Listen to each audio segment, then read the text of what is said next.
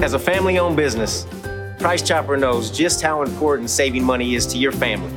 We're always chopping prices so you can feed your family for less. All right, let's go ahead and get back into football and bring in Basehor Linwood coach Rod Stallbaumer. You got a Remax Big 3 game this week, Basehor and Tonganoxie, and it's been, since you guys have moved this the first week of the season, it's been a Remax Big 3 game more than it has not been a Remax Big 3 game. It in my mind is one of the better. It was a conference matchup, but now it's a better non-conference matchup. I was talking with Mick Schaefer when we did our podcast. If you're not familiar with that area, I don't think people know how close those two high schools are. How I found out 10 years ago because I came to a playoff game at your place and then went to a playoff game at their place, and I'm like, wow, this is close. It's easy to make both places. This is a great one, isn't it, Coach? Oh yeah, no, it's communities are really close. It's been a great rivalry. They're always well coached. I think even regardless of who's up, who's down, I think that almost every game's within a score or two. So it's a good little rivalry and good atmosphere.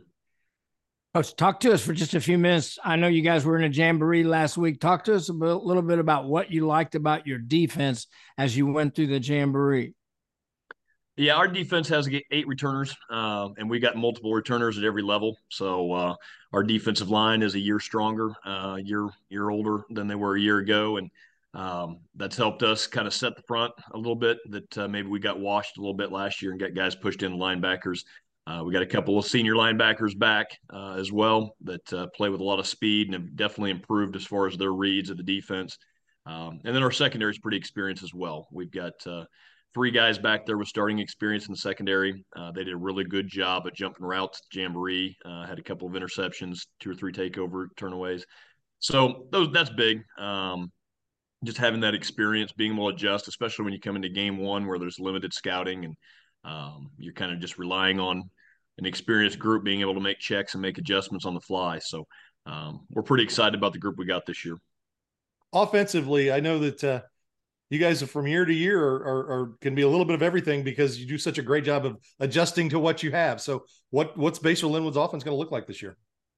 Yeah, that's the thing. We've got a lot of guys that are kind of coming off-season injury. We thought we had 4 skilled receivers coming back and returning starting quarterback, and we were going to throw it around a little bit. But we've had a couple of guys that have been banged up, got injured this summer and got injured last winter, even coming off some knee surgery stuff. So we got a lot of speed, and so we're going to try to attack the perimeter probably a little bit more maybe even than what we have in the past, both in the passing game and some with the run. But our quarterback's back, and he's made great strides as far as learning the offense and managing it. And even with some inexperienced guys stepping into new roles, he's been able to deliver the ball and distribute it. So we'll be running a lot of what we do with some tweaks with motion to try to put some bells and whistles there and put up some smoke screen, I guess, a little bit, and allow our offensive line to get up to speed. We return only 1 offensive lineman. We lost 4 seniors to graduation, and so we've got a lot of guys there that are also just learning that chemistry with the rest of the group. And so Brady does a good job of making them right and getting the ball out quick so they don't have to pass protect long. So it's kind of what we're looking at. Coach, what concerns you about Tonganoxie's defense? They're multiple front now.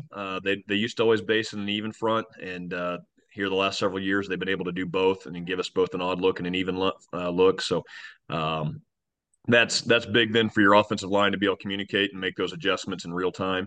So that's big. They're always physical. They do a really good job of from the linebacker level coming up and fill, so it makes it tough to run sometimes, and so then you got to execute in the passing game, and sometimes game 1 trying to get that timing and that chemistry down could be a challenge. So they got a lot of starters back, a lot of guys in the secondary, so yeah, they're gonna be a tough task.